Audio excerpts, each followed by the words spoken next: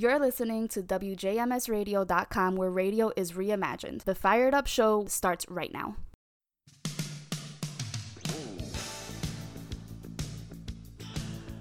And welcome to Monday here on WJMS Radio and DoubleMintRadio.com over in the UK. This is Steve, and we're here with another episode of Fired Up, where we dig into the mechanics of the political system here in America. And as we now have the UK in our club, we're going to add a little bit in for you guys too. So let's get it started. Interestingly enough, I had a plan for this show as I work through the week.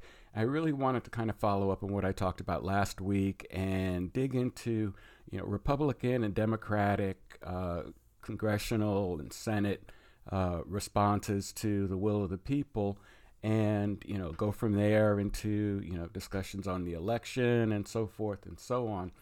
And surprisingly, one would think that not much could knock the presidential election and coronavirus and the economic situation here in the U.S. with unemployment and all of that.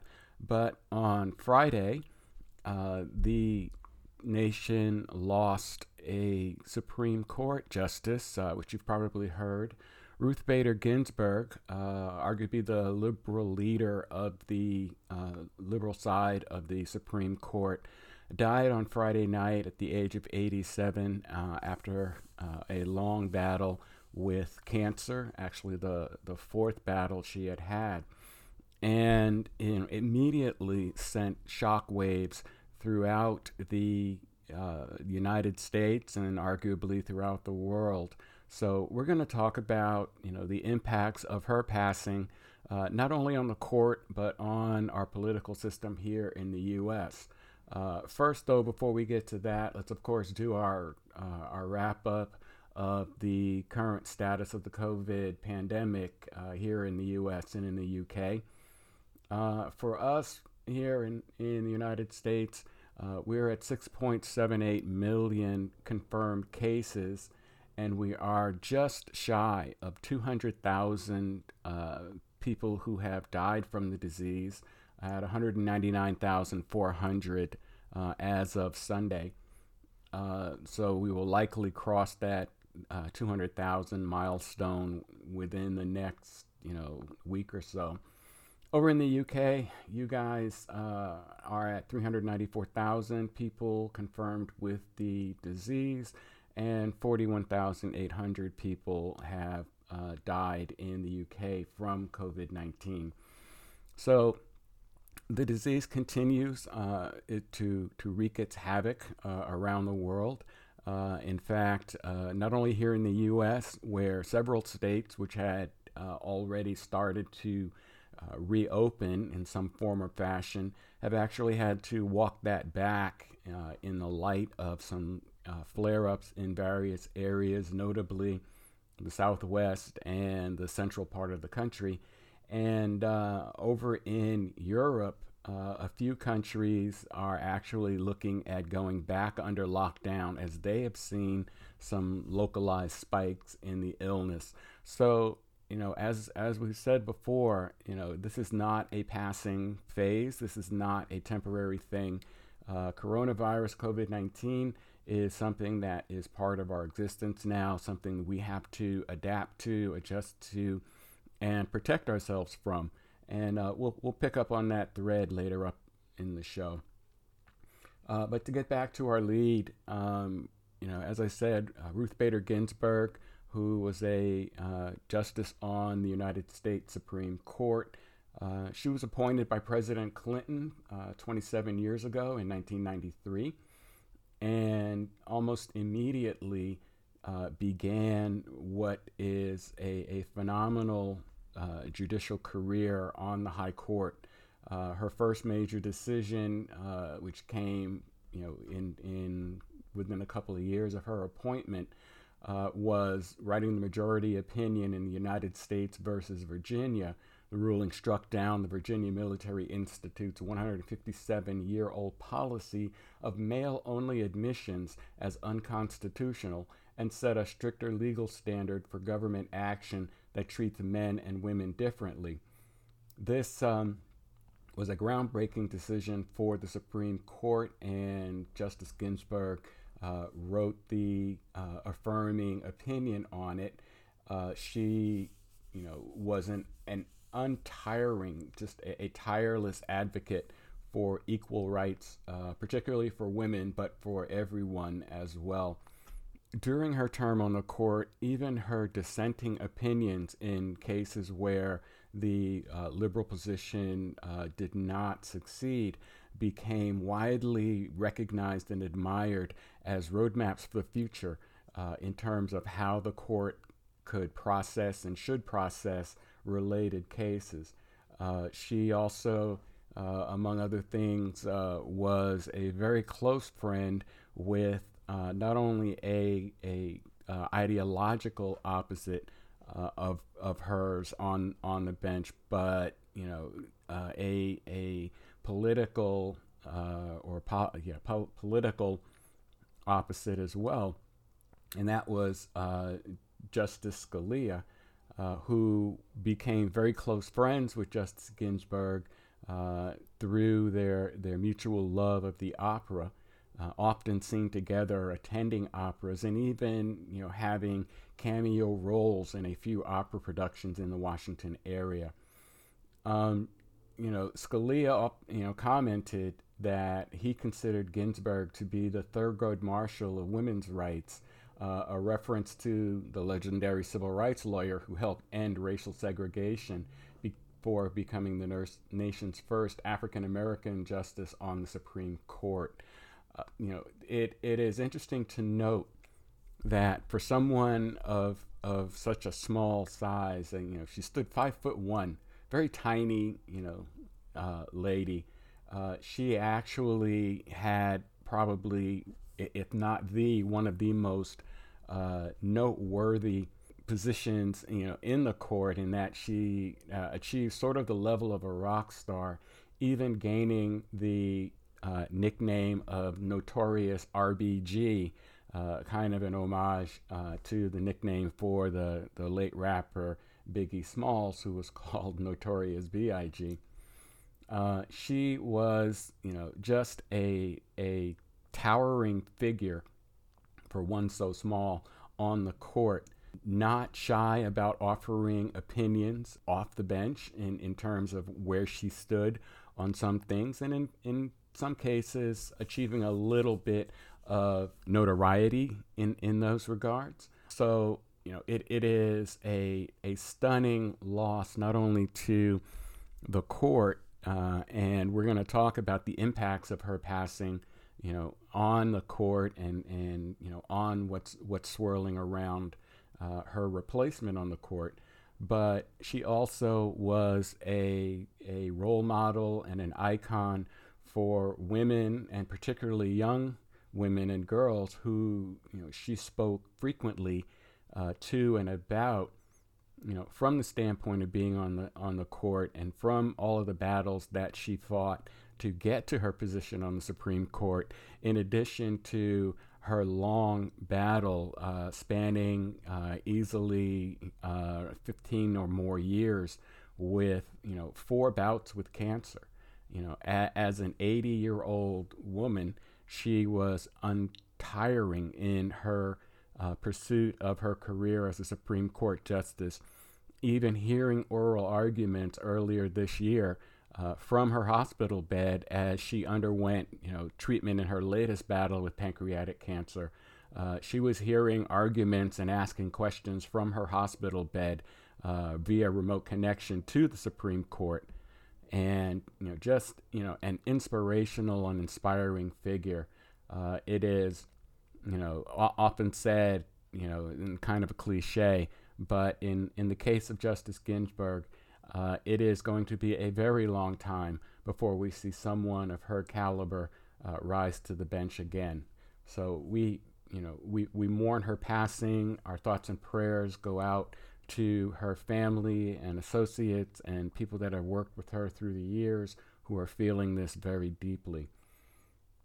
So, as I alluded to, the passing of Justice Ginsburg has absolutely created a whirlwind of issue and controversy and discussion and debate over what is going to happen with the Supreme Court, particularly considering that we are some 42 days as of the day this show airs from the presidential election. And that's something of note, and we're going to talk about that. You may recall that back in 2016, former President Barack Obama appointed Merrick Garland to the Supreme Court to fill the vacancy of Justice Scalia, who had passed away unexpectedly, and that nomination being put forward in an election year was delayed by the Senate, with the then and still current majority leader saying that there would be no vote on a nominee because it was within an election year. There were about 11 months to go through between when the nomination came out and the election date. I believe it was back in early February of 2016, that the nomination was put forward. And McConnell very, very clearly said that nothing would be done on this nomination in an election year that would have an impact on the election. This also, Senator Lindsey Graham said in public statement, effectively that, and I'm paraphrasing here, that there would be, no nomination would be put forward or should be put forward, and you can hold him to his words, and that is it. So we fast forward here to 2020 with a month and a half, as I said, 42 days to go to the election. And we have a similar situation where justice has passed and the option, becomes for the president, as is his duty and responsibility, to appoint nominees, and for the Senate to provide advice and consent as to the nominee of the president to be appointed to the Supreme Court. Now, what we have today is Mitch McConnell, who is quoted as saying, the President Trump's, and again, this is a quote from Mitch McConnell, President Trump's nominee will receive a vote on the floor of the United States Senate. So, he is, number one, apparently going back and against his own edict given in 2016 and reinforced in public comments in 2018, to now saying, yes, he's going to go forward with a nomination this close to an election. Now, 2016, it was 11 months out. 2020, we're 42 days out. So there is going to be an oversized impact of this nomination process that's going to happen if they do proceed forward with it ahead of the November 3rd election. And it is going to create a firestorm of response from the Democratic side, and already has. It has been notably pointed out across most of the mainstream media that the hypocritical nature of McConnell's actions really are very, very evident here. Obviously, when a Democratic president appoints a nominee and a Republican Senate has the option of advice and consent, they're not going to do anything. But when a Republican president appoints a nominee, and again, the Senate in its role of advice and consent decides to move forward with only weeks remaining before an election, a lot of critics are crying foul on that. And you could argue pro and con both ways. I have some thoughts on that, which I'll get to in a minute.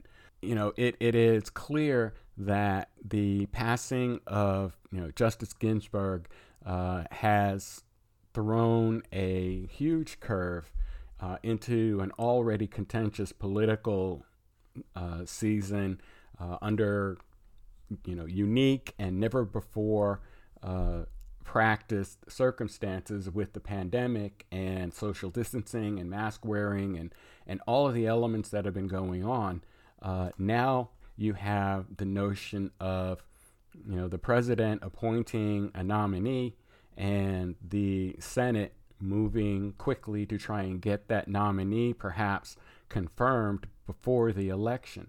Well, the Republicans have not fully dialed into it. There are a couple of Republicans who have already come out and said that they don't want to see a vote on a nominee prior to the election, and even to put the process on hold. And that is creating some internal strife within the Republican Party, as Mitch McConnell needs to scramble around and make sure he can whip the votes in line and allow the Republicans to use their majority in the Senate to get a nominee confirmed quickly. And it should be noted that most nominations, the overwhelming majority of nominations, have taken on average about 45 to 50 days to process from, the name being placed on the floor of the Senate and the Senate voting to approve or disapprove. So we are right inside that deadline. And, the optics of it, if you are a critic of, the Republican methodology of doing things, the optics of this look very bad. Even for, Republicans, the optics here are not favorable. It could likely hand a huge leg up to the Democrats in their quest for the White House and control of the Senate and a further expansion of their control in the House. This could put the Republican prospects for retaining the White House and retaining control of the Senate, as well as any possibility of gaining control in the House, in serious jeopardy, as the Democratic and independent response to this action of moving this nomination forward so quickly could backfire on them. On the other side, Democrats are looking to jump on this opportunity to again point out that the Republicans are in a win at any cost mentality, and that cost includes adherence to longstanding rules within the Senate and House, as well as already expressed concerns about the lack of apparent care for the American people through their handling of the COVID-19 pandemic. It's going to be, if it was already a barn burner of a race as we rapidly go down the home stretch, in 40 days to the election. And, with the Republicans and notably the president already on the short end of the polls to the Democratic contender, it is looking more likely like Democrats will in fact win the day on election day. So we are just gonna have to strap in, pay attention and keep our hands and feet inside the ride at all times, like we always have to. But the passing of Justice Ginsburg has unbelievably overshadowed just about everything else in this year, including the elections and COVID and the economic and unemployment and all the other things going on. It is likely that the battle for the Supreme Court is going to be issue number one as we move forward to the election. So it is clear that as American public opinion begins to come into focus on this, it is not a definite leaning one way or the other right yet. But as more information comes out and more discussion is held, and as I'm going to talk about in a few minutes, the list of potential nominees coming from President Trump begins to solidify into a short list, we will likely see some very, very pointed discussions on both sides of the aisle and the political spectrum as to what this is going to mean for the country. And, number one, it should be clear that, should or actually when a nominee is confirmed, because remember, even if the incumbent loses on election day, President Trump will still be president of the United States, and the Republicans will still control the Senate until late January. So, there's still, 2.5 months post-election day where a person can be, nominated, vetted, and approved by a Republican-controlled Senate, and there's little that the Democrats can do about it, even if they are successful in, gaining the presidency and gaining control of the Senate. That control will not take over until after the new president is sworn in. So, there is, a lot of things in the mix here that we are going to need to pay close attention to. Who your elected officials, especially those if you are in a district that is up for re-election, who they are favoring. Do they favor, an early approach to the nomination and approval, or, do they favor, nominating now and approving later? And we're going to weigh on the pluses and minuses of those as we come in for the second segment. But, it's really going to be interesting to see what transpires with this, remarkable change of direction in the political landscape that we're seeing starting to play out here in the U.S. So, it goes without saying that, this has been a year. This has been a year, oh my Lord, this has been a year of, events and implications and things that have gone on. I know I was speaking with some friends and chatting and online, and more than a few people are, ready to, for 2020 to be done. How much more can we pile on our plates here? But, we have to get through it. We've got to get to the election. We've got to get out and vote. We've got to do our civic duty.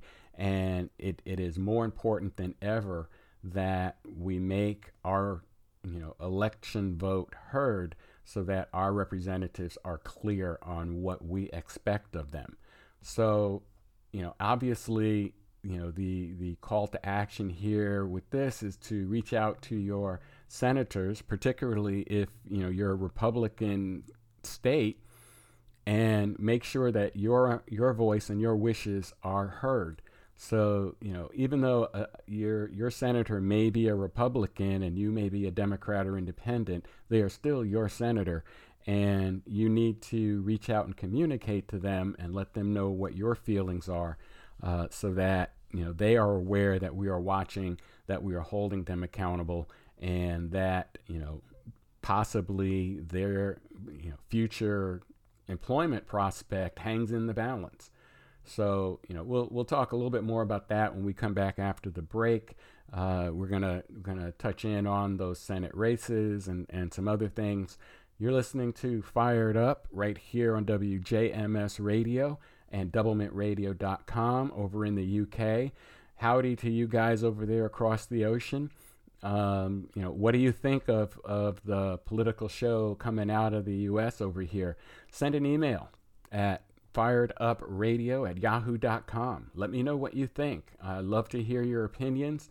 I love to get emails and read, and we can respond to them and dialogue about them. So please send email to the show, and that's firedupradio@yahoo.com, and we will pick up on the second half right after this break. And speaking of the break, I kind of picked the song for this break, and you notice if you've listened to the show that I balance between public service announcements and musical breaks. On this one, I think I've picked a song that kind of reflects what Mitch McConnell may be feeling, and what some of these senators who are in contested elections may be feeling. So check it out, and we'll be right back after this break.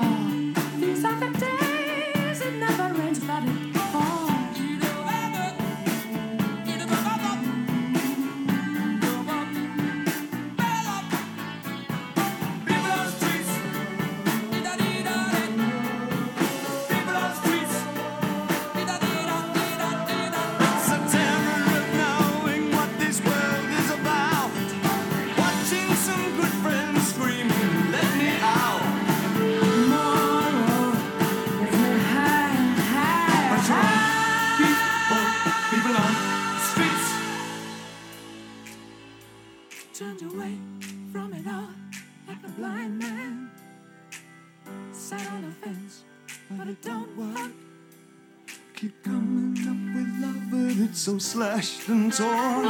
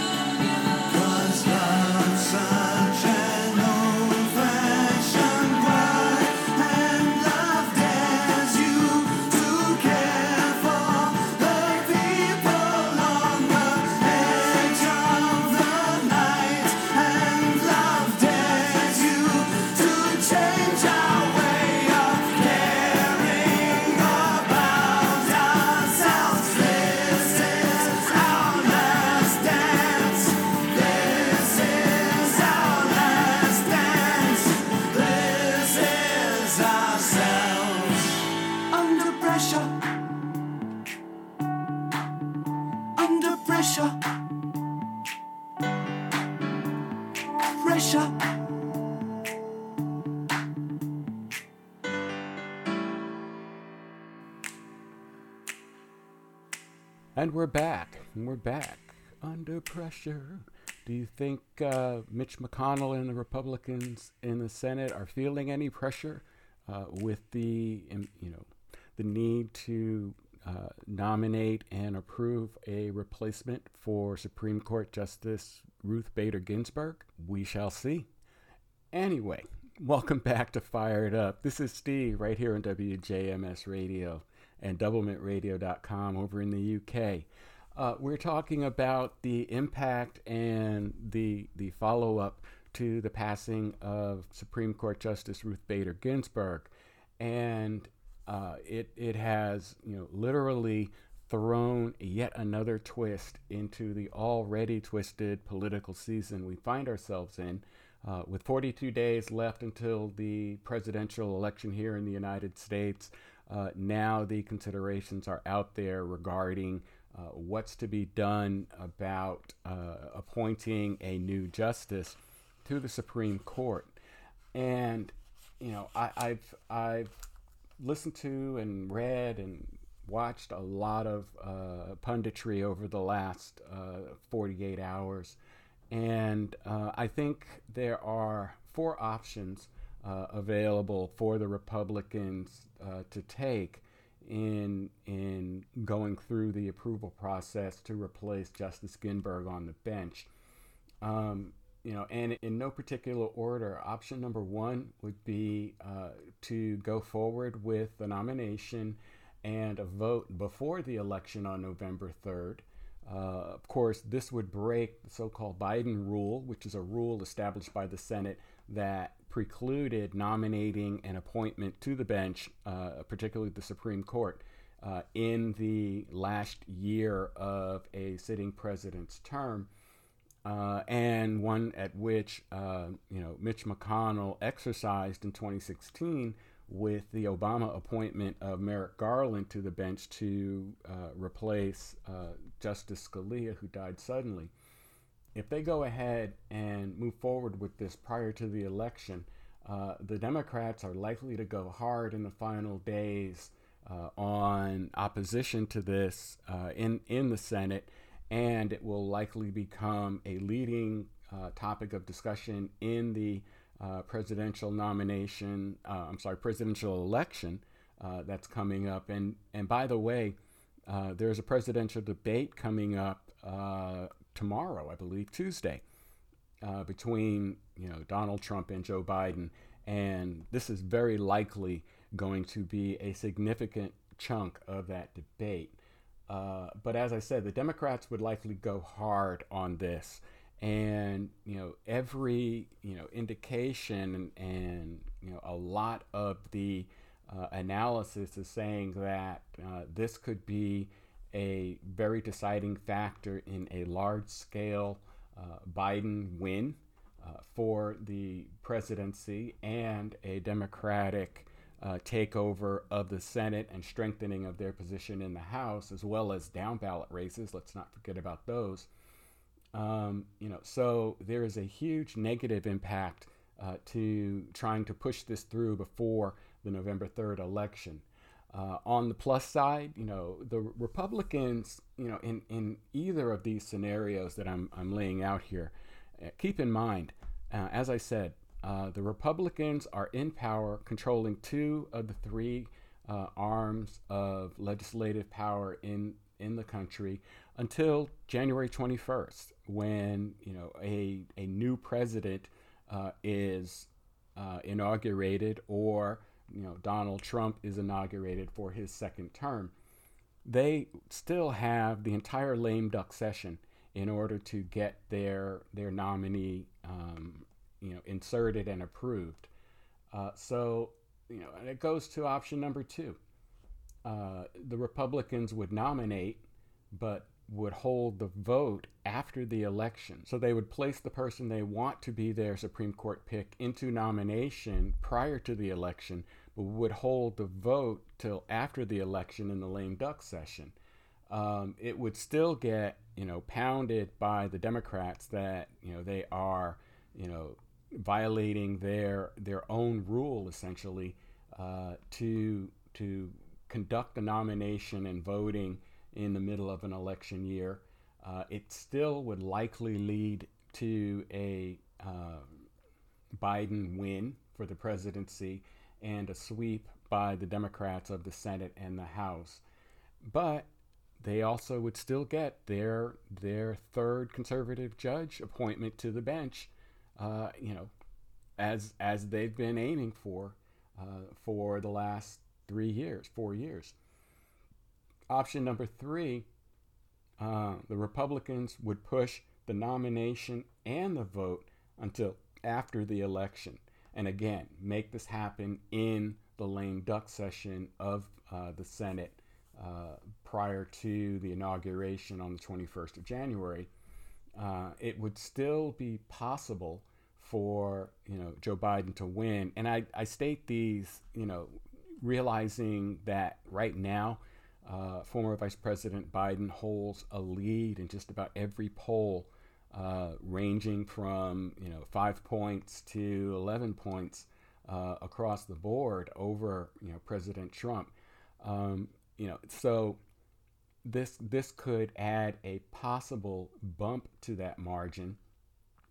And as I said in the prior two, the Republicans would still get their justice appointed to the court either way if they get it done within the lame duck session.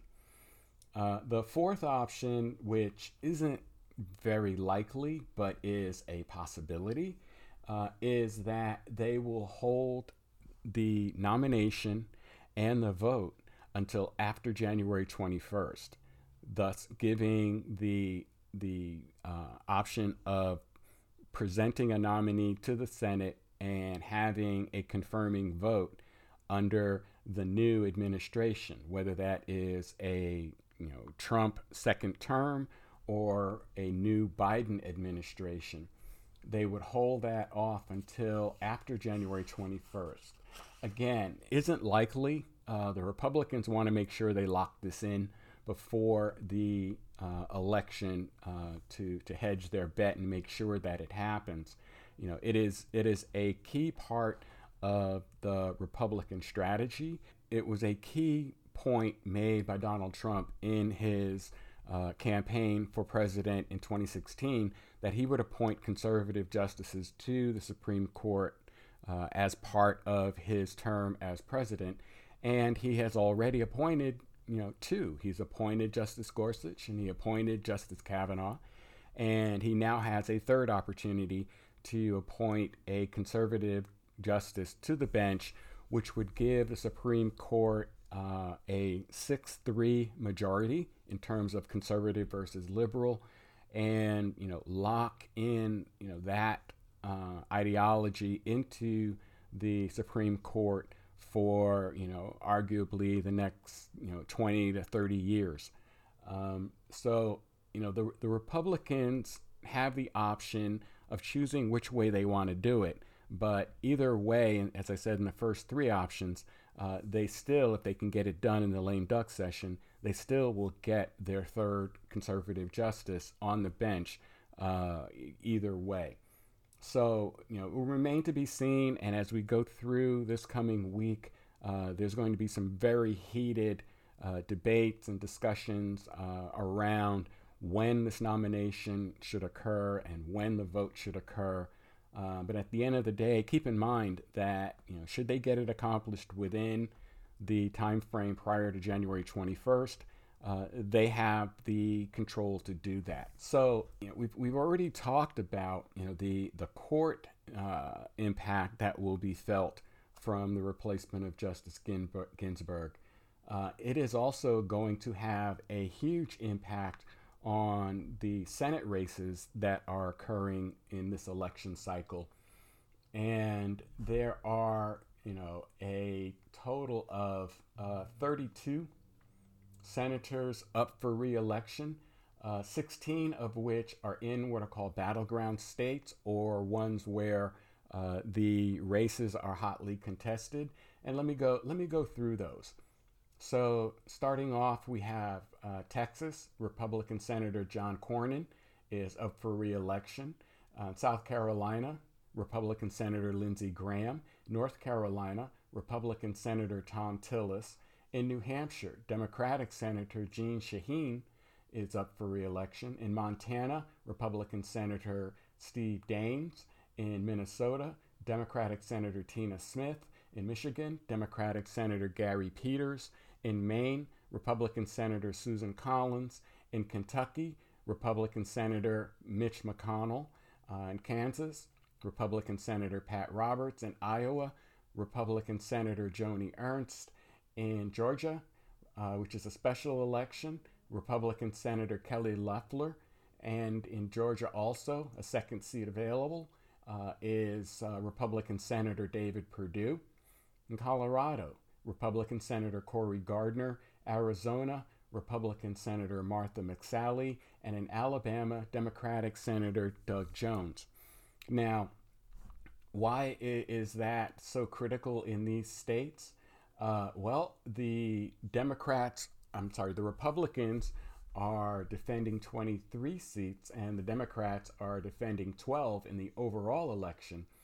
However, with the current makeup of the Senate being 53-47 Republicans versus Democrat/independent senators respectively, the Democrats only need to flip, 4 seats if they don't take the presidency, 3 seats if they do, to control the Senate.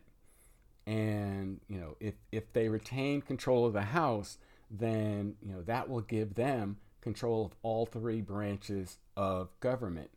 And, there would be a lot that they could get done with those majorities. And again, even if, Donald Trump is reelected as president, but, the Democrats gain 4 seats in the Senate, they would have control of the Senate and the House and make Donald Trump's life as president a little more difficult, shall we say? There's a lot at stake in this election, which speaks to even more of the need for everybody, regardless of party, get out there and get your vote cast. Either get it mailed in early as possible, or mask up, glove up, protect up, and go vote in person. But make sure that your vote gets in and gets counted. As you can see, there is a lot riding on this election. In terms of that, and as we talk about replacing Ruth Bader Ginsburg, Donald Trump has put out a list of some 20 individuals on his long list of potential candidates to be Supreme Court Justice. And I'm going to go through them and give their current position. Again, with so many of them, and the fact that this list was just updated midweek, I have not had time to go out and get a brief bio on all of them. So I will continue to do that and bring that to the show coming up next week or week after. But his list of nominees, including Republican Senator Ted Cruz, Republican Senator Hawley of Missouri, and Republican Senator Cotton of Arkansas, are Bridget Bade, a judge on the Ninth Circuit Appeals Court, Kentucky Attorney General Daniel Cameron, Paul Clement, former U.S. Solicitor General, Stuart Kyle Duncan, a judge on the Fifth U.S. Circuit Court of Appeals, Stephen Engel, who heads the Office of Legal Counsel at the Department of Justice, Noel Francisco, former Solicitor General, James Ho, a judge on the Fifth U.S. Circuit Court of Appeals, Gregory Katsas, a judge on the D.C. Circuit Court, Barbara Lagoa, a judge on the 11th Circuit Court of Appeals, Christopher Landau, the U.S. Ambassador to Mexico, Carlos Muñiz, a justice on the Florida Supreme Court, Martha Packold, a judge for the Northern District of Illinois, Peter Phipps, a judge on the 3rd U.S. Circuit Court of Appeals, Sarah Pitlick, a judge for the Eastern District of Missouri, Allison Jones Rushing, a judge on the 4th U.S. Circuit Court of Appeals, Kate Todd, a deputy White House counsel, and Lawrence Van Dyke, a judge on the 9th U.S. Circuit Court of Appeals. Obviously, that's a long list of people to consider, and this list will be whittled down as the process continues over the next week to 10 days, and there will be a short list of individuals who will be presented for consideration. But there is no shortage of people that President Trump would like to see any one of become the next Supreme Court justice. And as that list gets whittled down and we start to see who the short list is, we can make some better judgment on which way it's likely that they may go. But as I said in the first segment, this has, overarched just about everything else in the political news spectrum over the last 48 hours, and is likely to rank up there in the top along with the election and all of the other elements that are gathering our attention. So, again, something more that we need to make sure we're paying attention to, that we dig in and get information on. I'll post the article with the list of names on the Facebook page. That'll be up by the time the show airs. And, you can, go out, dig in, find out what you need to know in order to help you make a decision and have your discussions with your elected officials as to how you'd like to see the process go. So we will keep you posted on that. Wanted to get to a couple of other things that did happen, outside of what's going on with the election.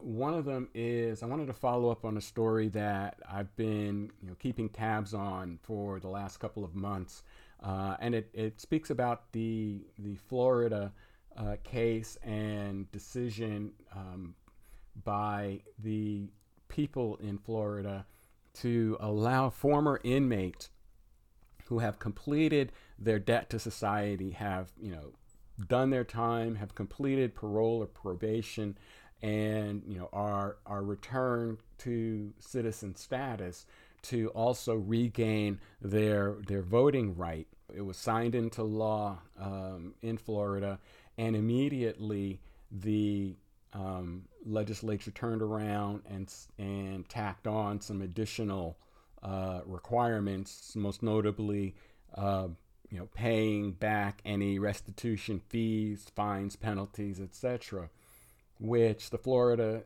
State Supreme Court held as an illegal poll tax, and struck that down.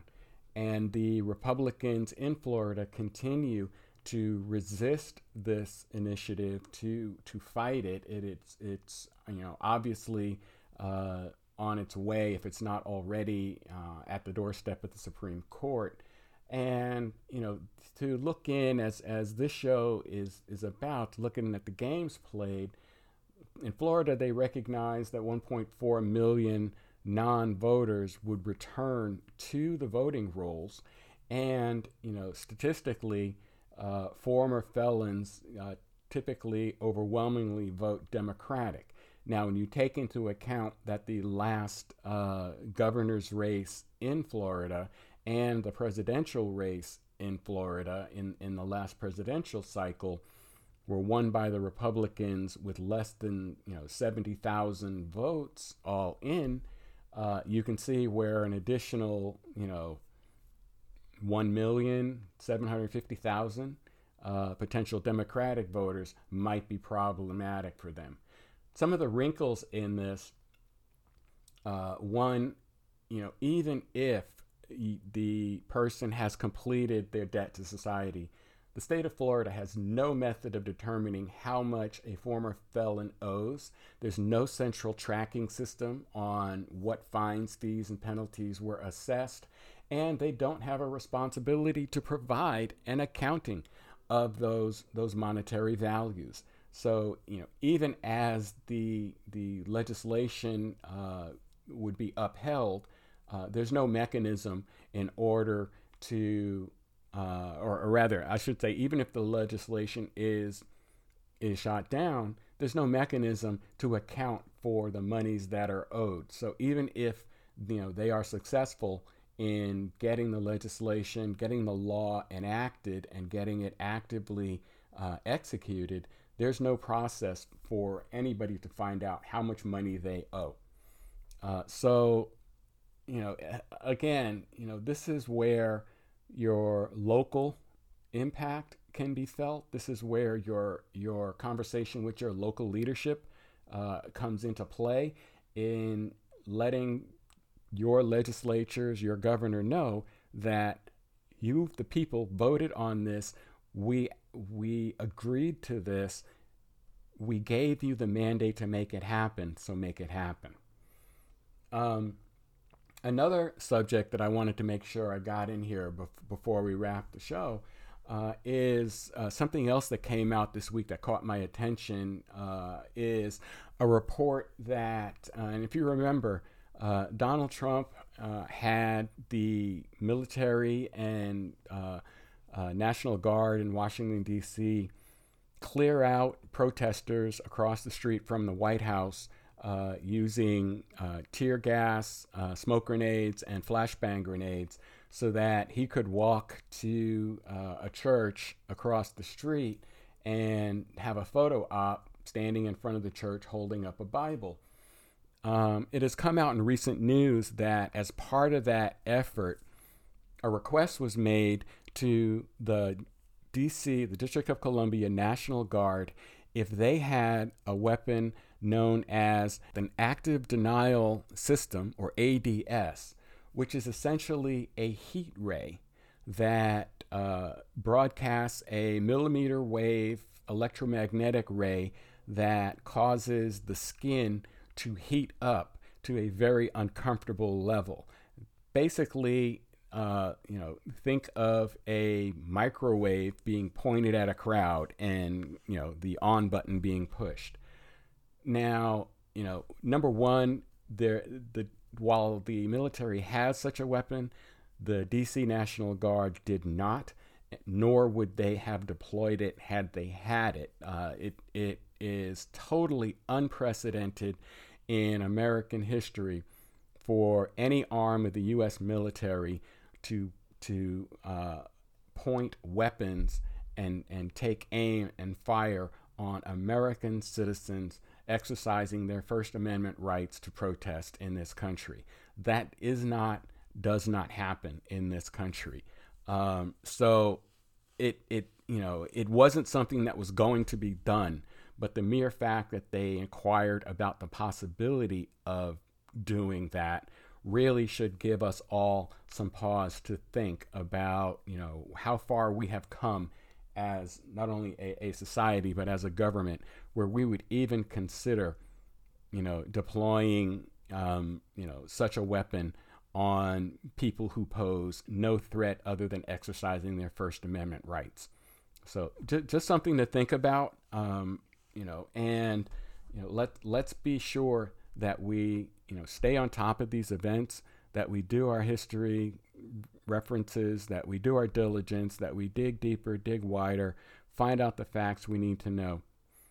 So that's going to do it. I was glad I was able to get those two elements in. This has been a busy show today. I do want to end, as always, it is critically important, no matter which side of the political spectrum you're on, that you get your vote in and get it counted. So please make sure that you have a plan and that you execute that plan, whether it's mail-in voting or getting out to the polls for those states, and there are a few that have already opened up the polls for early voting, or that you go in person on election day and prepare accordingly and make sure you get your votes in. Also, be aware, and I have noticed them here in the community that I live in, that the U.S. Census Department has deployed its census takers to gather information on household size for those people who did not respond through the mail campaign or online. So, be on the lookout. If you haven't already taken part in the census, you may get a knock at the door or a ring on your doorbell from someone from the census. Please get that information in. It determines where money goes in federal allocations to schools, infrastructure, hospitals, first responders, new fire engines, PPE. All of that stuff is distributed in this country based on information that comes out of the census. So, don't be afraid. It is not an identification program. It is a counting program. All right. So please make sure you get your census information done. I believe you can still go online to 2020census.gov and complete the census. So let's make that happen. All right, that's going to wrap up the show for this week. As always, I thank you greatly for tuning in and listening. If you'd like to interact with the show, please send an email to firedupradio@yahoo.com. Take a look at my Facebook page, as I will post information on what I've talked about this week on my page, and that is Fired Up Radio on Facebook. And I will be tweeting out, especially as updates come out on the Ginsburg replacement and other subjects. I will tweet out from my Twitter account, which is at RUFiredUp. As always, I appreciate you guys tuning in. Thank you for listening. You're listening to Fired Up. My name is Steve. We're right here every Monday at 5:30 p.m. in the U.S. and 10:30 p.m. in the UK. Fired Up Radio, WJMSradio.com, DoubleMintRadio.com. I will talk to you again in 7 days. Please stay safe. Until then, have a good one, everybody, and bye-bye.